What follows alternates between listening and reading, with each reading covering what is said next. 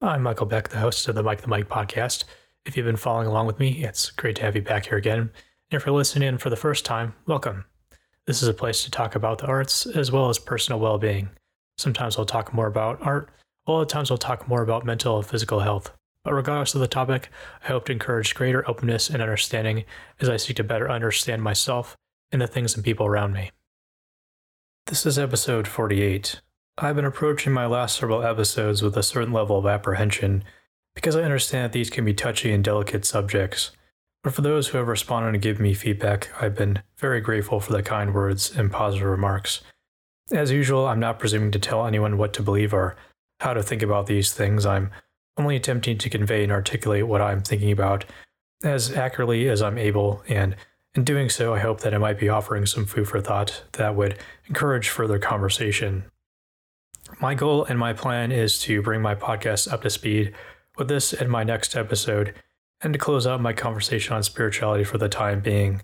I want to pull together some of my thoughts from several previous conversations.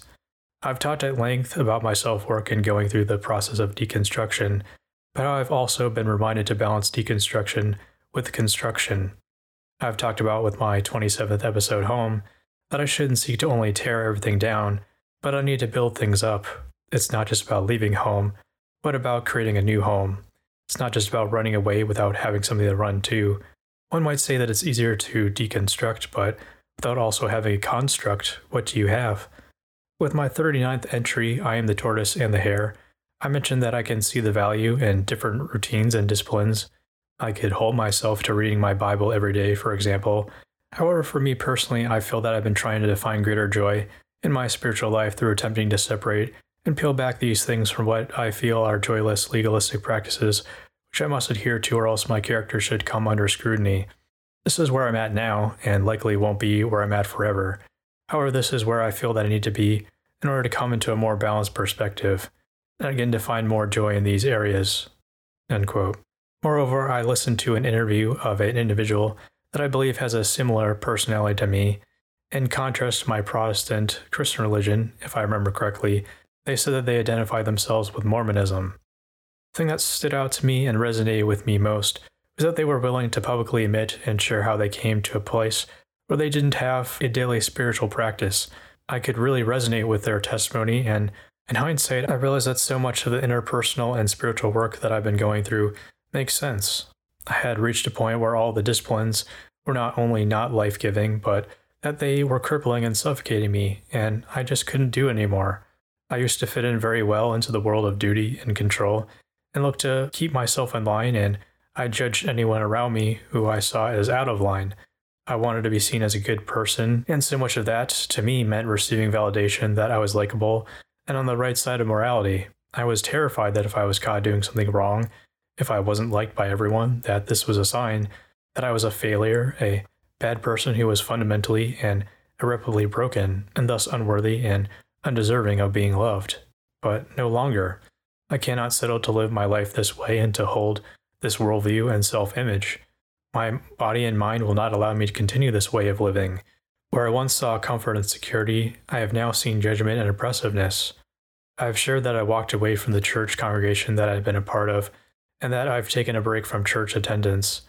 I did attend a church a couple of times since, but my health has made sitting through a church service or Bible study, a small group, a challenge, so I have not kept this up. I shared that I no longer have a daily spiritual practice. Along with this, I've been trying to find contentment and come to a place in which I can believe that I've been doing what I need to for me, and that this has been a really healthy part of my growth and spiritual development. I've talked with a number of Christians who don't seem to understand this, and this attributes to part of the struggle that I have with so many of the churches that I've attended and the self-identified Christians who I've interacted with and spoken to. I've found that people can be so nosy and overbearing and love to hand out their unsolicited advice like it's gospel. I've already spoken vaguely about this previously, so I now want to give a specific example of what I'm talking about. The first time that I met up with a group for a Bible study after 2 years, I got talking with a guy about church and how I don't go anywhere. Sharing and asking where someone goes to church is a common topic of conversation amongst Christians. It's like meeting someone at the college you attend and asking them, "What's your major?" He wasn't telling me what to do necessarily, but I felt like it was more implied. He let me know that he didn't agree with my decision to not go to church. And I was just like, is that necessary? I don't care. I wasn't looking for him to validate and approve my decision. I was simply stating what I had chosen to do for myself, which had nothing to do with him. You do you and I'll do me. I didn't actually say any of this. It was more like coming up with a clever comeback after the fact. You can share what you believe is best for you, but don't impose it by telling me that you don't agree with what I've decided is best for my personal well-being. And look, I get it. I've shared that I understand that people can be well-meaning and well-intentioned. I believe that it's possible to encourage someone in love and respect, but that's not the feeling that I receive from a lot of people. I believe that some of that just comes down to the appropriate timing and knowing someone on a deeper level and developing enough trust between individuals so there's an understanding that things that are said are done so out of love and that the other person is intending to build you up, not to judge you and tear you down and make you feel bad about yourself. I guess I just felt like it was in poor tact, having joined this group for the first time and having met this guy for the first time. I would have appreciated it much more, and I think it would have gone a long way with me if he had instead just seen my coming to the gathering as a point of progress for me and an opportunity to build a relationship and get to know me. But again, I had just met him and we had not developed a rapport, and his comments and the way that the conversation went just made me feel defensive, misunderstood, and invalidated. It was not the best first impression of that group. I would have hoped for more encouragement and understanding. I just want people to understand that being pushy or overbearing, making a case for what you believe, and making a point to state that you do not agree with someone's beliefs and life decisions is not the way to love me and others, and it's not the kind of support that myself and so many others need when they're just treading water or finally at a point where they've begun taking baby steps forward. You don't tell a child who's first learning to crawl that, I think that going for a run every day is what you should be doing, not even acknowledging what the act of crawling means and the progress that they're making. Getting outside and going for a run is great exercise. It improves sleep, mood, concentration ability during the day, along with reducing the risk of death from heart attack and stroke, cardiovascular disease, a lower risk of developing cancer, and a lower risk of developing neurological diseases. If the baby could talk, it would say, "Hey, I'm just a baby, give me a break." Yes, I'm saying that I'm like a baby, and I encourage you to be like a baby too. If you're thinking, Michael, what the heck are you talking about? Maybe consider listening to my 24th episode with my guest, Wyatt Baldwin, titled Be a Baby, if you have not already. Moving on, in contrast, I found myself feeling pretty at home going to open mic nights every week, not because there was a lot of quality time or deep conversation with the people, but because there was such low expectation and comparison. Like I may have put expectations on myself. Some people might have seemed disappointed if I chose not to perform, and I might have read into that sometimes, like, oh no, I'm letting people down. However, other than that, it's like I could show up at any time that I wanted, or I could not show up at all, and that wasn't a big deal. If I didn't show up and no one reached out to me, I might have felt bad if I had a lot of skin in the game and I put a lot of work and effort into the event, but it felt pretty mutual, like I was getting out of it what I was putting in. Sometimes I would help out with closing after the event was over, but no one asked me or expected me to help out with that. I just volunteered out of old habit, and it did give me some time to catch up with people in a more intimate way after the music was no longer playing, and I could hear what people were saying. But again, I could come and go doing as I wanted or needed, and no one was getting into my business and telling me how I should live my life. In one instance, I remember deciding to leave another event early because I had been sitting or standing for a prolonged period of time for me, and it was causing me pain. A friend at the event was kind enough to share that they liked that I had out exactly when I need/want to. They said that's a skill that they want to have. It really meant a lot to me that they were not only understanding, but that they also saw the value of my learned skill. And it was very much a learned skill, which I've been working on at the guidance of my therapist. It can be very difficult to leave early or to leave before an event is over. There's a fear that people might take this act the wrong way. They might take it personally, or in some way take on a negative view of you and your motives. But I'm learning that it doesn't have to be that way, and that maybe people either don't care as much as I think that they do, and or can be more understanding than I give them credit for. It takes great courage. It took great courage for me to leave that event early, to listen to my body and to act in accordance with my own needs. And so it was a timely encouragement from my friend that doing what's best for you not only can be done, but that it can be seen as a positive and admirable quality. I previously had a long conversation about going beyond the shallows and engaging people in deeper discussion. I said that this was an area that I wish to grow in, and open conversation is something that I would like to propagate by demonstrating and living it out. However, I can't do this if I close myself off and avoid talking to people, so I believe that the point of growth for me might be that I would increase my confidence and that I would become more secure in what I believe to be best for me. I've heard a saying that goes something like, "You don't censor, you teach kids to self-censor." I believe that the idea is that you shouldn't go banning or censoring books, films, or other works, that kids should instead be instructed and encouraged in the ways of being discerning, being able to judge right from wrong for themselves, and to sift through what's good for themselves and others and what is not. And in my context, I can't expect people to censor themselves around me. There's no real way of knowing what people will or won't say around me.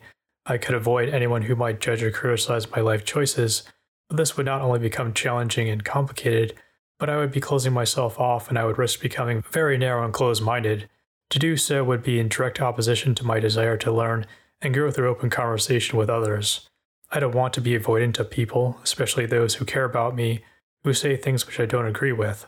I want to grow in my ability to discern when someone is saying something out of love or not, whether or not I necessarily like what they have to say to me or imply about me. Moreover, I'm learning that I can let people speak and I don't have to take it to heart to let their critique or disapproval leave me feeling shameful. As I'm sure I've mentioned, growth and progress is not linear, but I'm working on it.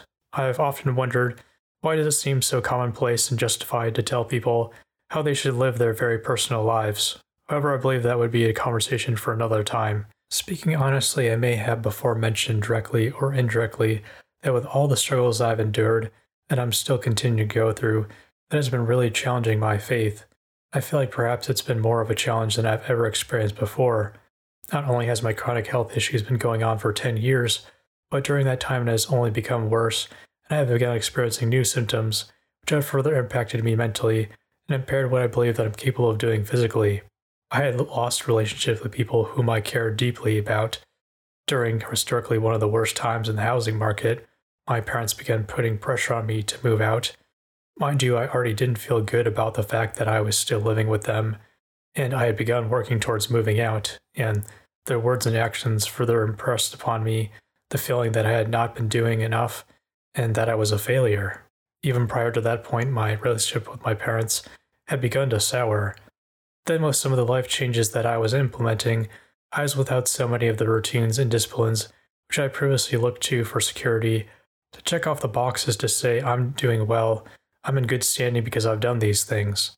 Up until this point, I didn't feel like I really had any Christians around me who exemplified what it's like to ask the really tough questions, to peer into the void of the unknowing and hold there, to not turn away, but to keep that gaze. I feel like from the churches I've attended in the past, I've heard a handful of conclusions, and it was almost as though people had come up with these, in their minds, perfectly rational arguments with rational answers, and they passed these down, and it was like, you're just supposed to take these answers as a matter of fact, and if you can do that, then you no longer need to think for yourself and question life, religion, Christianity, and God. And so I was accustomed to glib answers and feeling like I had to simply accept the answers that had been given to me. There certainly were times that I had questions in the past, but I feel like more often than not, I would just fall back on these answers and these conclusions, which I had not necessarily arrived at myself. And with that, I've thought that on some level that I've known and understood God, that I understood what his promises meant for me. But during my time away from church, I had been thinking deeply about things, and as I'll try to explain, as I thought about these things, I found that for me, the rational answers that I heard began to break down and didn't seem to hold water. When I finally found myself away from so many of the distractions and more negative oppressing forces, I was challenged with a religious dilemma. I was searching for something which would somehow sustain me that I could cling to. Although I had been slowly and inevitably inching toward this stage as I had been brooding and meditating on these things, I was now very aware that I was in an existential place, categorized by feelings of anxiety or angst with regard to the purpose and meaning of life. During perhaps one of the most existential moments, and mind you, this was quite recent, I reached a point of such great longing to be able to reaffirm my faith, to think things through for myself, and to find a compelling argument for my faith which was sufficiently compelling for me. No simple answer or easy pill to swallow would do. With my 44th episode, The People versus Chaos, I shared that I believe it's inherently beneficial that we can believe that there is something or someone that's larger and greater than us, but also somehow in some way is working for the good of ourselves individually, but also for the good of our planet and all of humankind. I mentioned in my episode The Fear, the Bible says that God works all things together for the good of those who love Him, that God is the highest power and authority, and that God is also good and loves me in the truest and fullest sense. But prior to that time, I was asking myself, how can I believe this? How does this make any rational sense?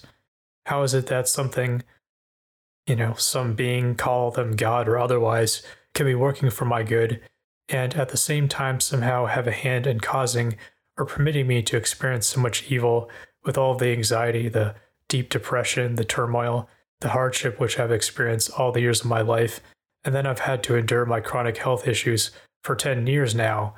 I've tried all that I could to find help. I've had faith, I've believed, and I've prayed for healing, and yet my symptoms have only grown worse and worse. Despite what anyone had told me, this doesn't make any sense to me. I thought, how could anyone possibly give me a rational answer that I could find satisfying? During this time, I wrote many things to try and process through my thoughts and feelings. For fear of judgment, I only shared a few of these writings with my closest and most trusted friends, as well as my therapist. I was truly grateful for the support that I received back. I remember some of my friends making a point to encourage me that it was okay to ask these questions and that it wasn't something that I should feel bad or shameful about. Although easier said than done, I did try not to judge myself too harshly for these thoughts.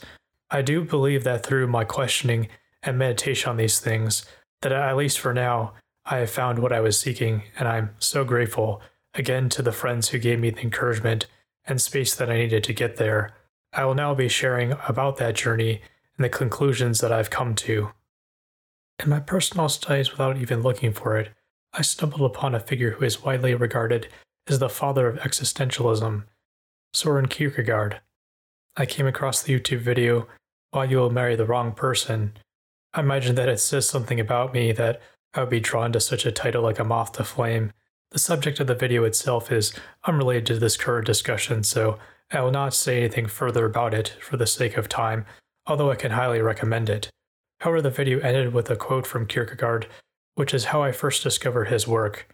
Before I read you the quote, I would first like to share some thoughts on this 19th century Danish man from the American historian and former university professor, Michael Surgru.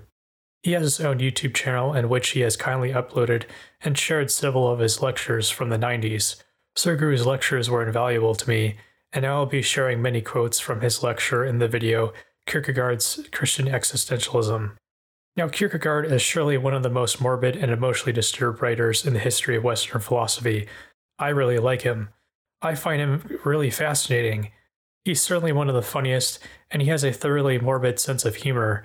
There are so few philosophers with a good sense of humor. Kierkegaard is one of them. So if you get a chance to read this, read it with a sense of humor, and I think you'll appreciate a great deal more." End quote. And with that, the aforementioned quote goes, "Marry and you will regret it. Don't marry, you will also regret it. Marry or don't marry, you will regret it either way. Laugh at the world's foolishness, you will regret it. Weep over it, you will regret it too. Laugh at the world's foolishness or weep over it, you will regret both. Believe a woman, you will regret it. Believe her not, you will also regret it. Hang yourself, you will regret it. Do not hang yourself, and you will regret that too. Hang yourself or don't hang yourself, you will regret it either way. Whether you hang yourself or do not hang yourself, you will regret both. This, gentleman, is the essence of all philosophy." End quote. As morbid and disturbed as Kierkegaard may be, it's been said that he's one of the few philosophers one can turn to when the world has badly let them down, and we're in need of a friend who can fully understand the dark places we're in once the sentimental illusions that normally keep us going fall away. I have certainly found that to be true for me. Now, there's so much to be said, and on some level, so much that needs to be said in order to come to a fuller understanding of the concepts behind the philosophical movement that has come to be known as existentialism. With what I've learned thus far, I still find it a challenge to unpack and explain, but in the words of Surgru, What makes Kierkegaard a precursor to existentialism is that he holds a view that there is no criterion for making this decision. In other words, he faces us with the horrifying reality of criterionless choice. Make a decision. You have no standards upon which to make your decision. Good luck. And you also have no choice on whether to make the decision or not. You must decide. Best of luck. So Kierkegaard leaves us adrift. He cuts us off from our moorings to rationality because he says there is no possible rational decision procedure which could give you grounds for choosing, as Kierkegaard defines it, the moral life, living for the good of society, and the aesthetic life, living for one's own pleasure, to escape boredom. If you want to say that you've developed some rational theory which shows that only the rational life is the good one, you are presupposing what you are trying to prove. If you didn't presuppose that rationality would be our guide, then what would you say? Nothing. The vast silence of human existence becomes very, very clear when Kierkegaard begins to meditate and think deeply about the choices that human beings must, by the virtue of the human condition, make.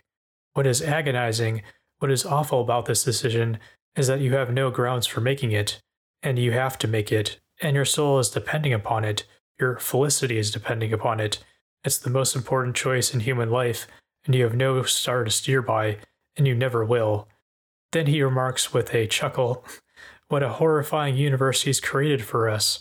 What a terrifically difficult set of problems he faces us with, and he will accept no compromise, either or. Kierkegaard says, no synthesis, no compromise. This or that, decide which. If you refuse to decide, we know where you stand already. So we're stuck with the ultimate theological problem, and we have no way of solving it. End quote. This is quite an existential quandary, isn't it? A religious dilemma? I could never claim to have meditated on these things to the extent which Kierkegaard had, but to the extent that I have, again, he's felt very much like a friend who could fully understand the dark places that I found myself once the sentimental illusions that normally keep me going had fallen away. And it also happens that Kierkegaard was a devout Christian, a fact that I was rather shocked to learn, and perhaps when I told you that I was going to be talking to you about the father of existentialism, perhaps you were surprised and intrigued by the title of the video, Kierkegaard's Christian Existentialism. The father of existentialism, a devout Christian? However, there is no reason that existentialism and Christianity should be at odds with one another, but as I've shared, I didn't find a great number of very deep existential thinkers within the church that I've attended and grown up in. Sargru continues on, you can see how Kierkegaard, disdains Hegelian synthesis of any kind because Hegel would say, well, we'll get a little bit of this, we'll get a little bit of that, we'll get a synthesis and antithesis, we'll synthesize, end quote. Again, Kierkegaard says that there can be no synthesis, no compromise between rationality and faith. To some extent, I happen to agree with him, and I'll explain my reasons why. If we look at the Jewish and Christian religions specifically, for example, and look at the biblical story of Abraham, I believe you might see what I mean. Sargru says, now in order to get across to you the difference between the either and the or, the difference between the Enlightenment and Romanticism, the difference between Kant and Kierkegaard, I think that we should choose to examine the theology of these two gentlemen, Kant and Kierkegaard, because they are perfect paradigms of the kind of thinking that they represent. And fortunately for us, Kant and Kierkegaard were considerate enough to both make comments on the same biblical story, and it connects the problem of faith and reason in a way that highlights both the advantages and disadvantages of either position. This is the story of Abraham. You may have heard of this. It's at the beginning of the Bible, early on in the book, so if you haven't finished it, well, perhaps you have seen this particular story. Here's the deal. Abraham is a shepherd, and God makes a covenant with him, chooses Abraham and says, Abraham, you and your descendants are going to be a chosen people. I have a special connection with you, and to do you a huge favor since you're 100, and your wife Sarah is 90, I'm going to send you a child. And then later on in the story, God appears to Abraham and says, I want you to sacrifice your son. No explanation, no explication, no justification, just God told him to do this. Now the question is, what are we supposed to think about things like that?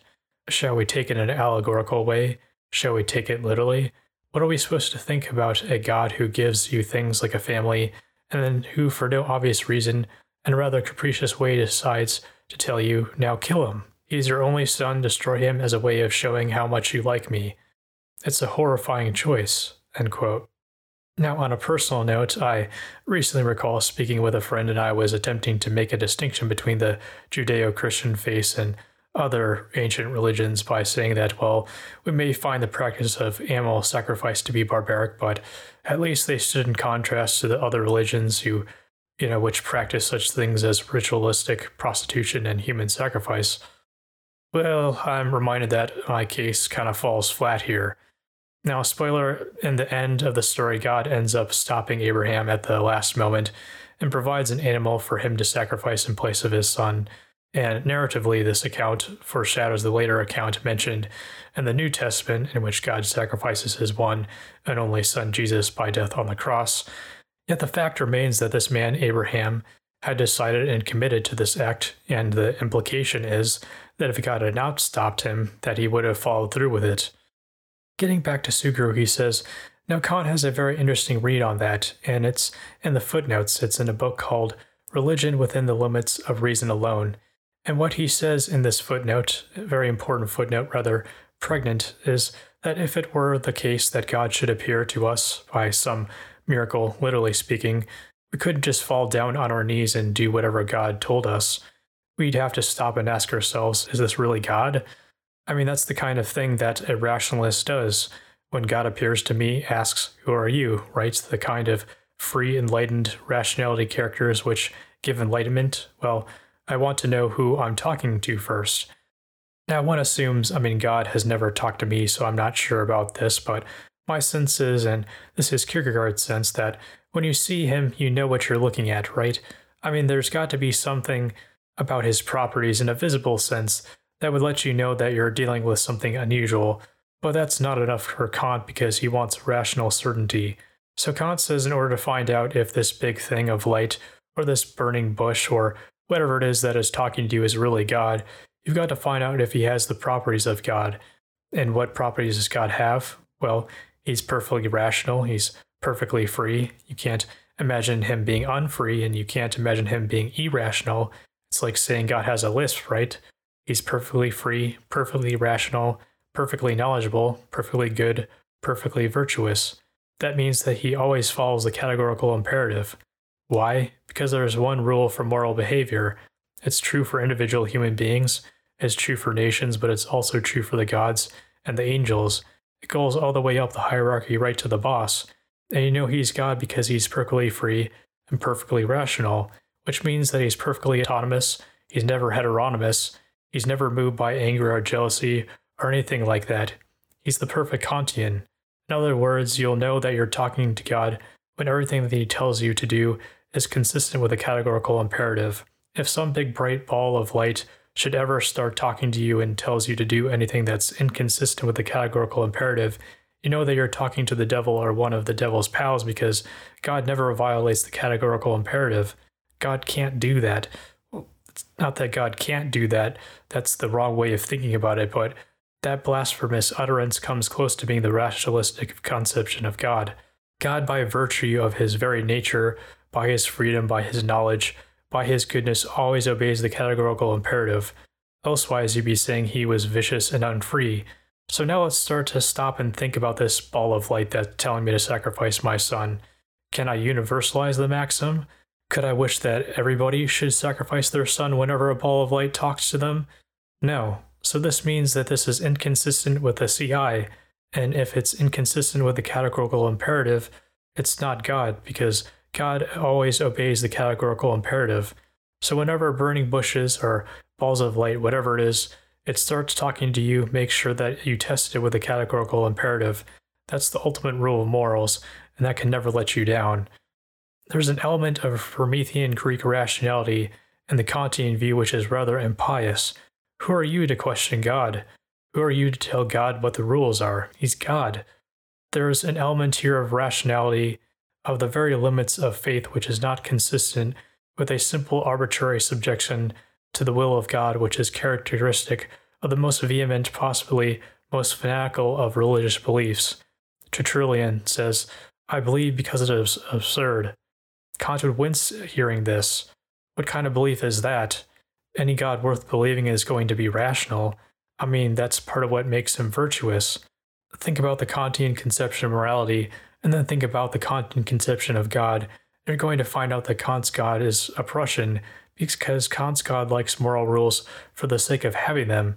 He likes rules and he obeys them perfectly, which is what a Prussian God would do. In other words, Kant's God looks remarkably like Kant, with all of his vices taken away.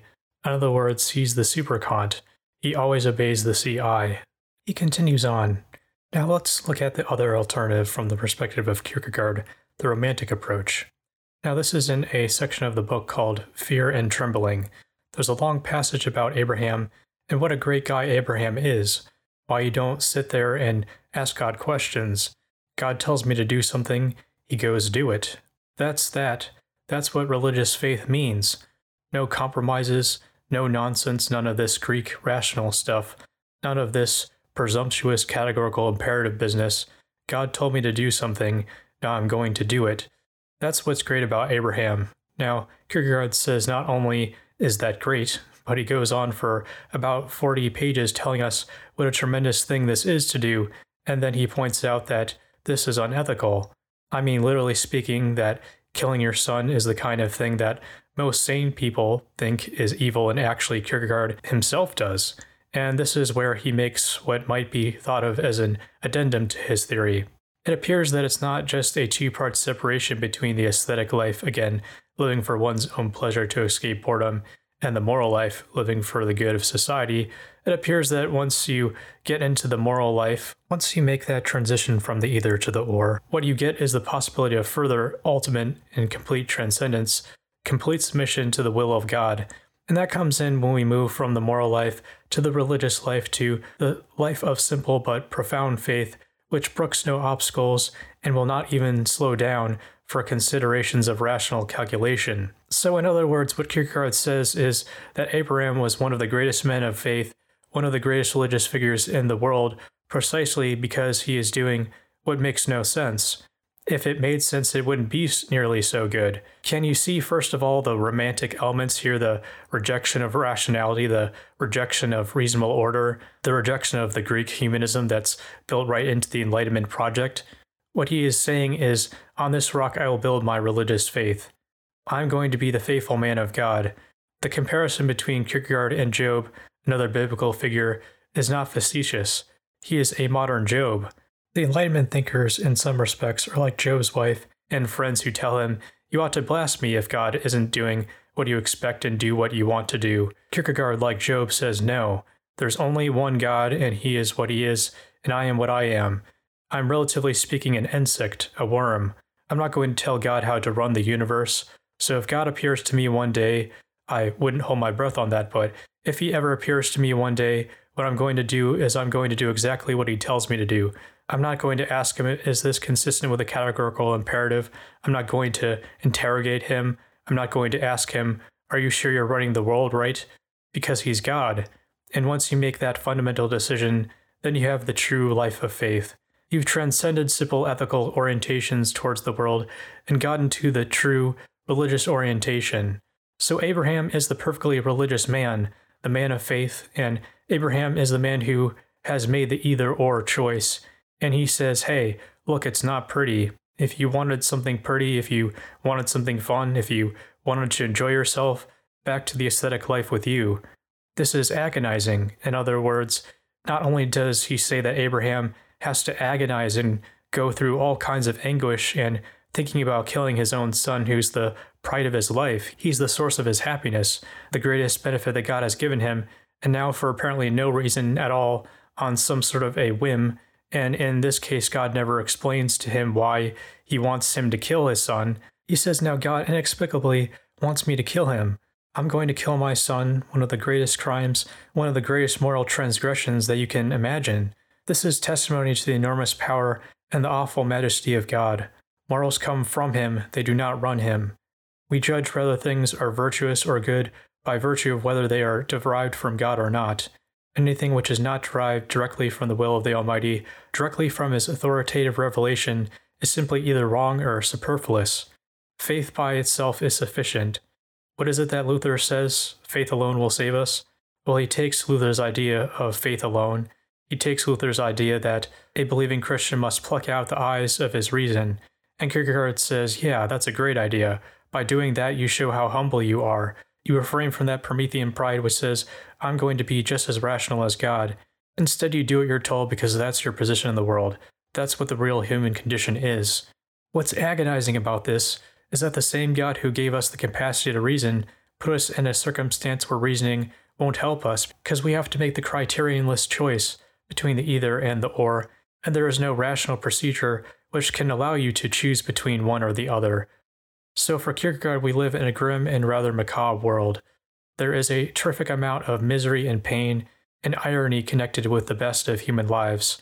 The price for escaping the ascetic life or escaping boredom is a life of absolute fidelity to God, and that means that you may well be called upon to do things that are exceedingly unpleasant, even unto the murder of your own child. Kierkegaard says, let us be direct. If we judge Abraham by ethical standards, the man who is willing to kill his own child is a criminal. If we judge him by religious standards, by the single test of faith in God, there is no better man. Either or.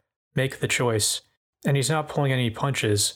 He's not trying to make it look as if the set of either or choices that we must make is going to be easy, and he explicitly tells us that it will be unpleasant. Perhaps it will even be gruesome, and that's the best that you can hope for. This is what the human condition is. There's a strain of philosophical melancholy in Kierkegaard, a forlornness, a kind of anguish which is very much modern, which seems almost a part of the 20th century.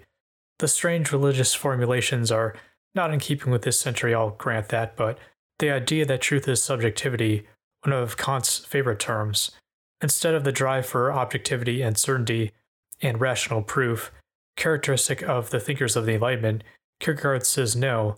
Like any good romantic, truth is subjectivity. I myself will become a person by understanding the choices that I'm confronted with and making them simply on what he calls a leap of faith. How will we jump across this criterionless barrier?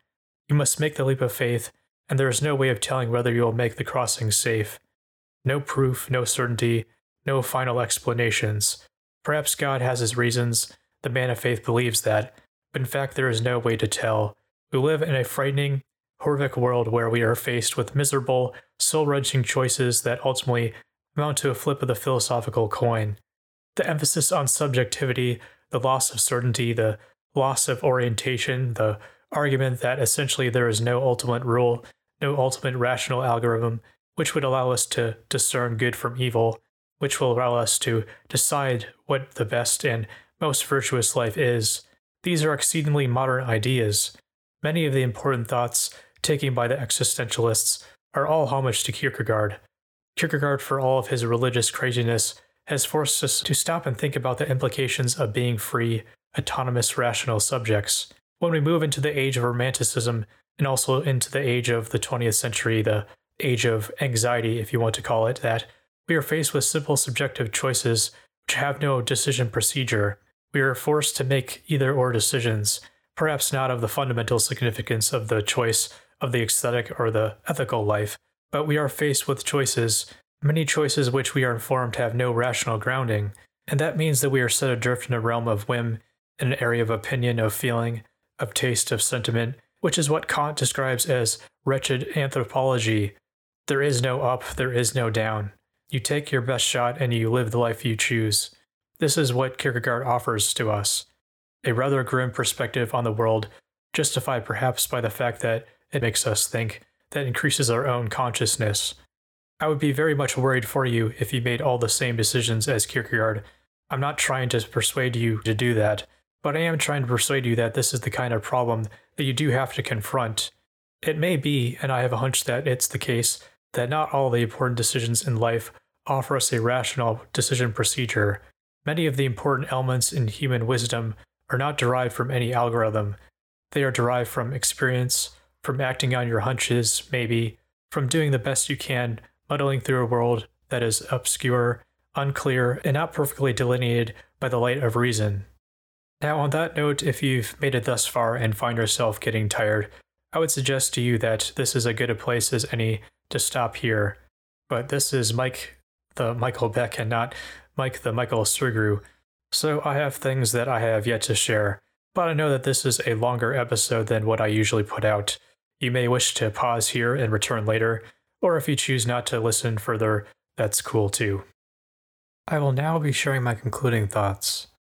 There are some of Kierkegaard's ideas that I can agree with, while there are others that I'm like, I don't know about that Kierkegaard. As suggested by Sugru, it seems abundantly clear to me that Kierkegaard was not mentally well, but with that I'm grateful for his example that you don't need to be an exemplar of good mental and physical health in order to create some meaning and offer something of worth to the world. And I'm grateful that through the legacy that he left behind, that I was encouraged by a person of devout faith to think deeply and to be existential. I'm grateful for how he demonstrated to me that not only can I have my faith and rationality, but that by making space for and meditating on life's most agonizing questions, that I can grow in my faith, that by redefining what I know and believe to be true, that I can come to a greater openness and acceptance of the unknown and that which I cannot understand. I found there to be a method to his madness, and what resonates with me most, and which I have found most profound, is the irony of Kierkegaard recognizing the limitations of rationality when it comes to spirituality and faith, but how he arrives at his conclusion through agonizing and painstakingly considering the human condition through a rigorous rational process. Obviously, there are and will be people who don't agree with his conclusions. However, I believe there will be some who can see that the leap of faith that he speaks of is not a blind faith, although these days I feel that the term leap of faith has been made a cliche and watered down to the point to which Kierkegaard's original ideas are completely lost. I believe it's abundantly clear that he is not suggesting that we should stop thinking for ourselves. Quite the opposite. I think that from his work it's also implied that this leap of faith is not a one-and-done decision or process. In one video, speaking on the life and philosophy of Kierkegaard, the host says, "For Kierkegaard, being religious is not about joining a local congregation. Faith is a central element of Kierkegaard's thought. It's something that we must live. The Bible was not the last word on faith. It's not something that's all worked out for us, and we can set aside. That's the prejudice of reason and logic speaking. Kierkegaard says that every individual must do the work of faith themselves, and not just once, but again and again through their life." And in Kierkegaard's later work, he speaks of the relationship between the true individual and the broader society, and the nature of this broader society. It began with the review of a novel called The Two Ages. Kierkegaard uses this review to critique the modern age and its steamrolling of the individual. This sensible age, devout of passion, was creating an indifferent and abstract people he called the crowd. In his piece Sickness Unto Death, he speaks of the same theme of the individual and the society from a different angle, as he discusses what he refers to as despair. Despair is the opposite of faith. It's when we are faced with the agonizing choice and choose wrong. It's choosing an inauthentic life rather than the life of the self. Despair is the way of those who gain the world and lose their soul. Kierkegaard says that people who give into despair pawn themselves to the world, and he writes that if we have lived in despair, then whatever else we have won or lost, for you everything is lost. Eternity does not acknowledge you. He criticizes the established religion as having lost its way. One of the bones that Kierkegaard had to pick was political. He attacked the church for being too connected to the state. He argues that this was creating perverse incentives that had nothing to do with being Christian in the Kierkegaardian sense. On the religious side, Kierkegaard had many more things to say. He believed that the popular conception of Christianity demanded too little of its adherents. He argued that congregations keep individuals like children, since the individuals are disinclined to take initiative for their own relationship with God. And Christianity for the existentialist Kierkegaard has always been the individual here, the single individual. Christianity has been reduced to a fashionable tradition that the herd dipped into once a week. This stood in stark contrast to the Herculean struggle with eternity at stake in Kierkegaard's Christianity." End quote. I believe that my inner spiritual work is far from finished or concluded, and that there are still many leaps of faith to be taken and that I have yet to take. I recognize the significance that I felt in stumbling upon a 19th century existentialist who also happened to be a Christian, and so his thoughts and ideas have challenged me, and at the same time I also acknowledge that by nature of him holding similar beliefs, that he also helped to reinforce some of my beliefs. But there are still many more ideas that I have yet to be challenged by, and further from people who hold different beliefs who would not be able to reinforce my beliefs in the same way for that reason.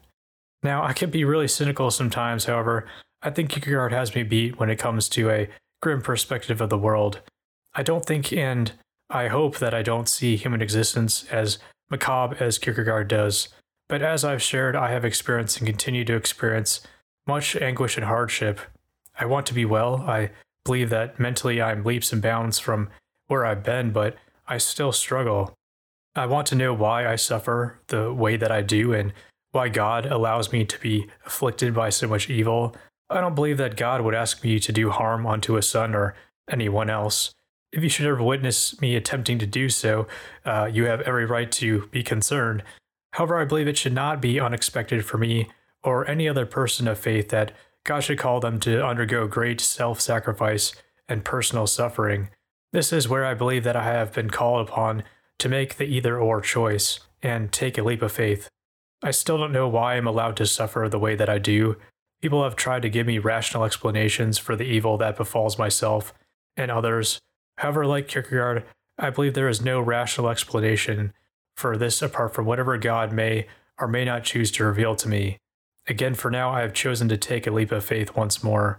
In spite of how it might look or how I might feel, I'm still choosing to believe that what God says is true and that He loves me. I'm not going to tell God how to do His job. On some level, I must come to accept and find contentment with whatever life He gives me. As such, I would ask for anyone that there would not only be prayers for me for healing, but also that God's will would be done. Just as Job was afflicted, just as Paul had a thorn in his flesh, I must accept whatever God would have for me.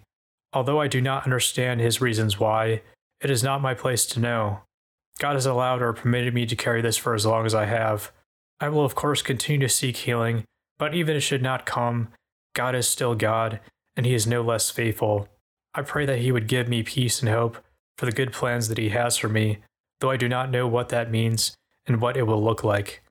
I'm not actively seeking to become a martyr.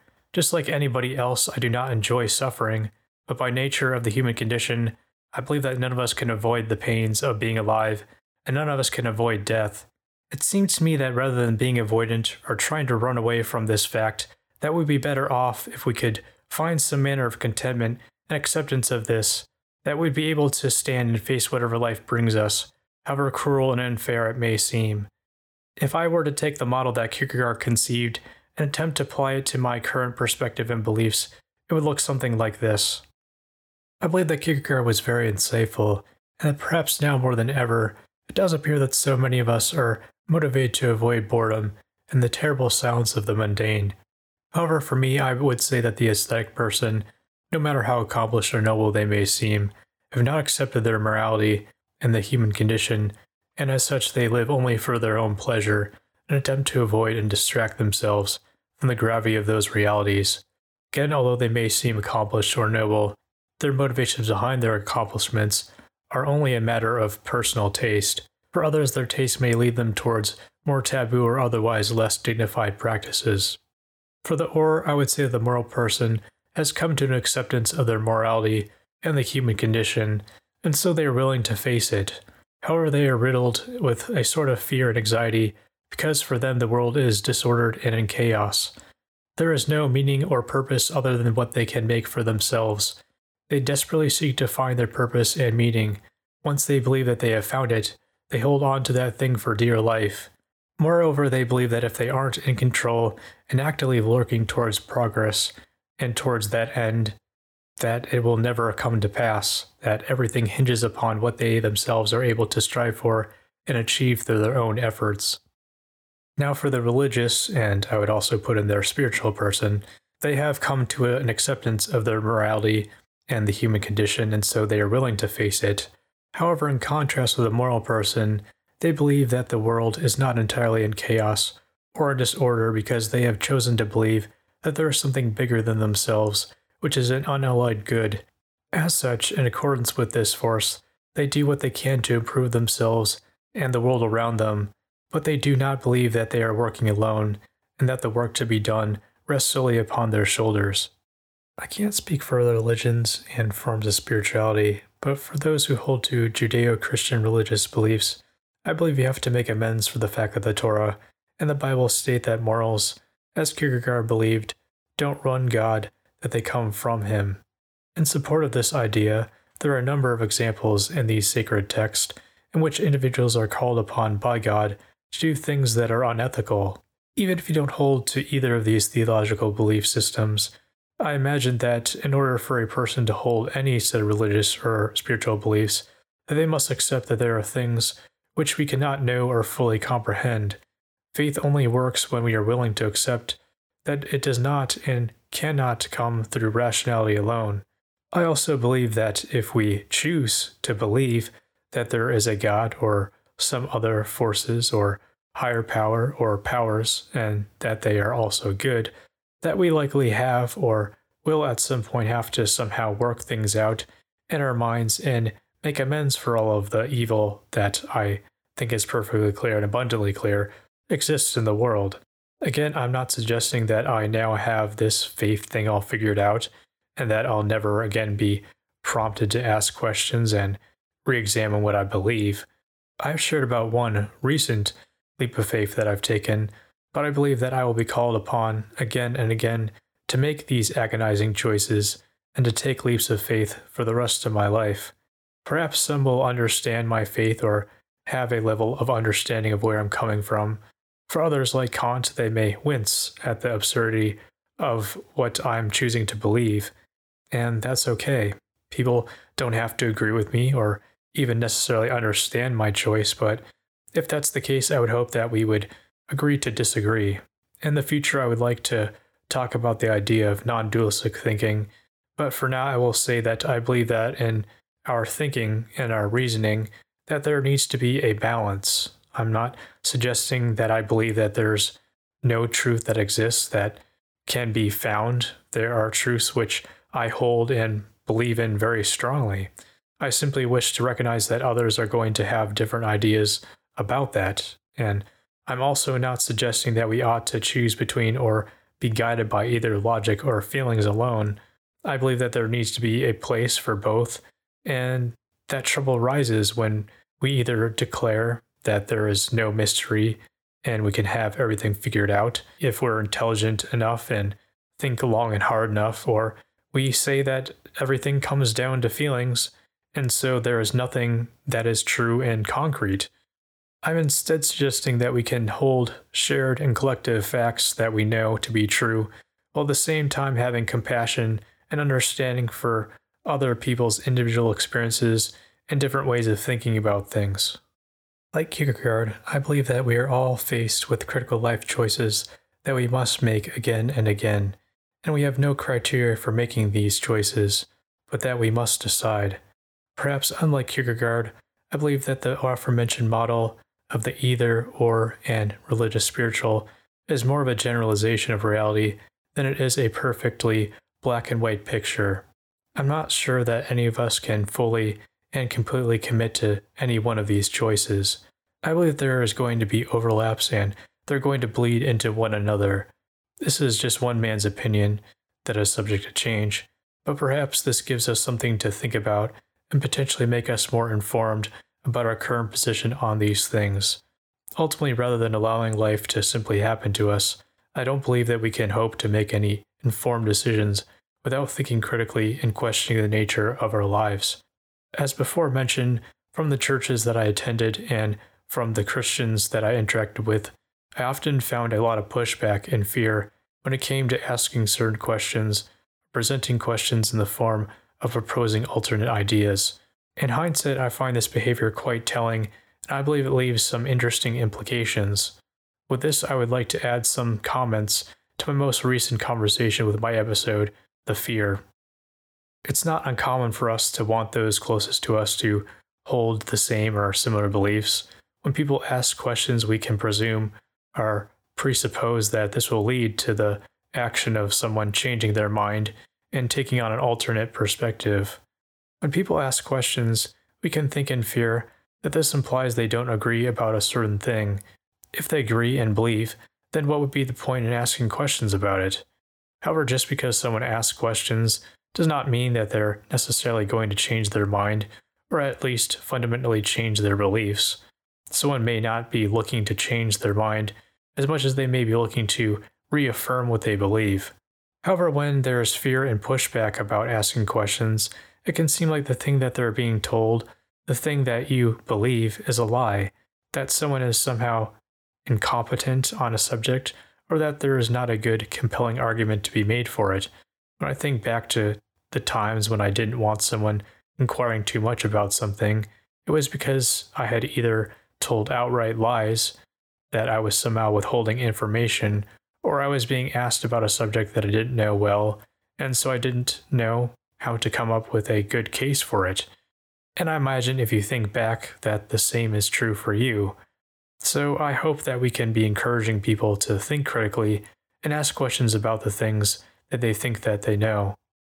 Although it can be challenging to see people changing their beliefs and their ways and potentially go on to influence others, I hope that we would be open to that our goal and knee-jerk reaction wouldn't be the fear of change and to maintain that others would act and think as we do, but instead that our goal would be to see others being autonomous, creative, free-minded individuals. I hope that if we can be considerate and informed enough as to come to a level of confidence in our own beliefs and ways of living, and if we can allow others the opportunity to do the same, that we would all be better off for it. In my 29th episode, Start a War, I shared that I believe that toxic shame is not the way to get people to change or conform to certain ways of thinking or behaving.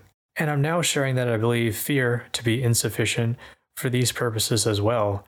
I don't believe that punishment or negative reinforcement is ultimately ever the way to bring about healing, long-standing change within another human being, or for a person to healthily adopt a set of values and beliefs.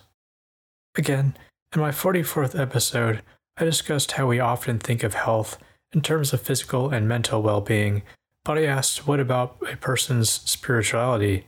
I wanted to think about the role spirituality may have to play, and if it might still have some value to offer us.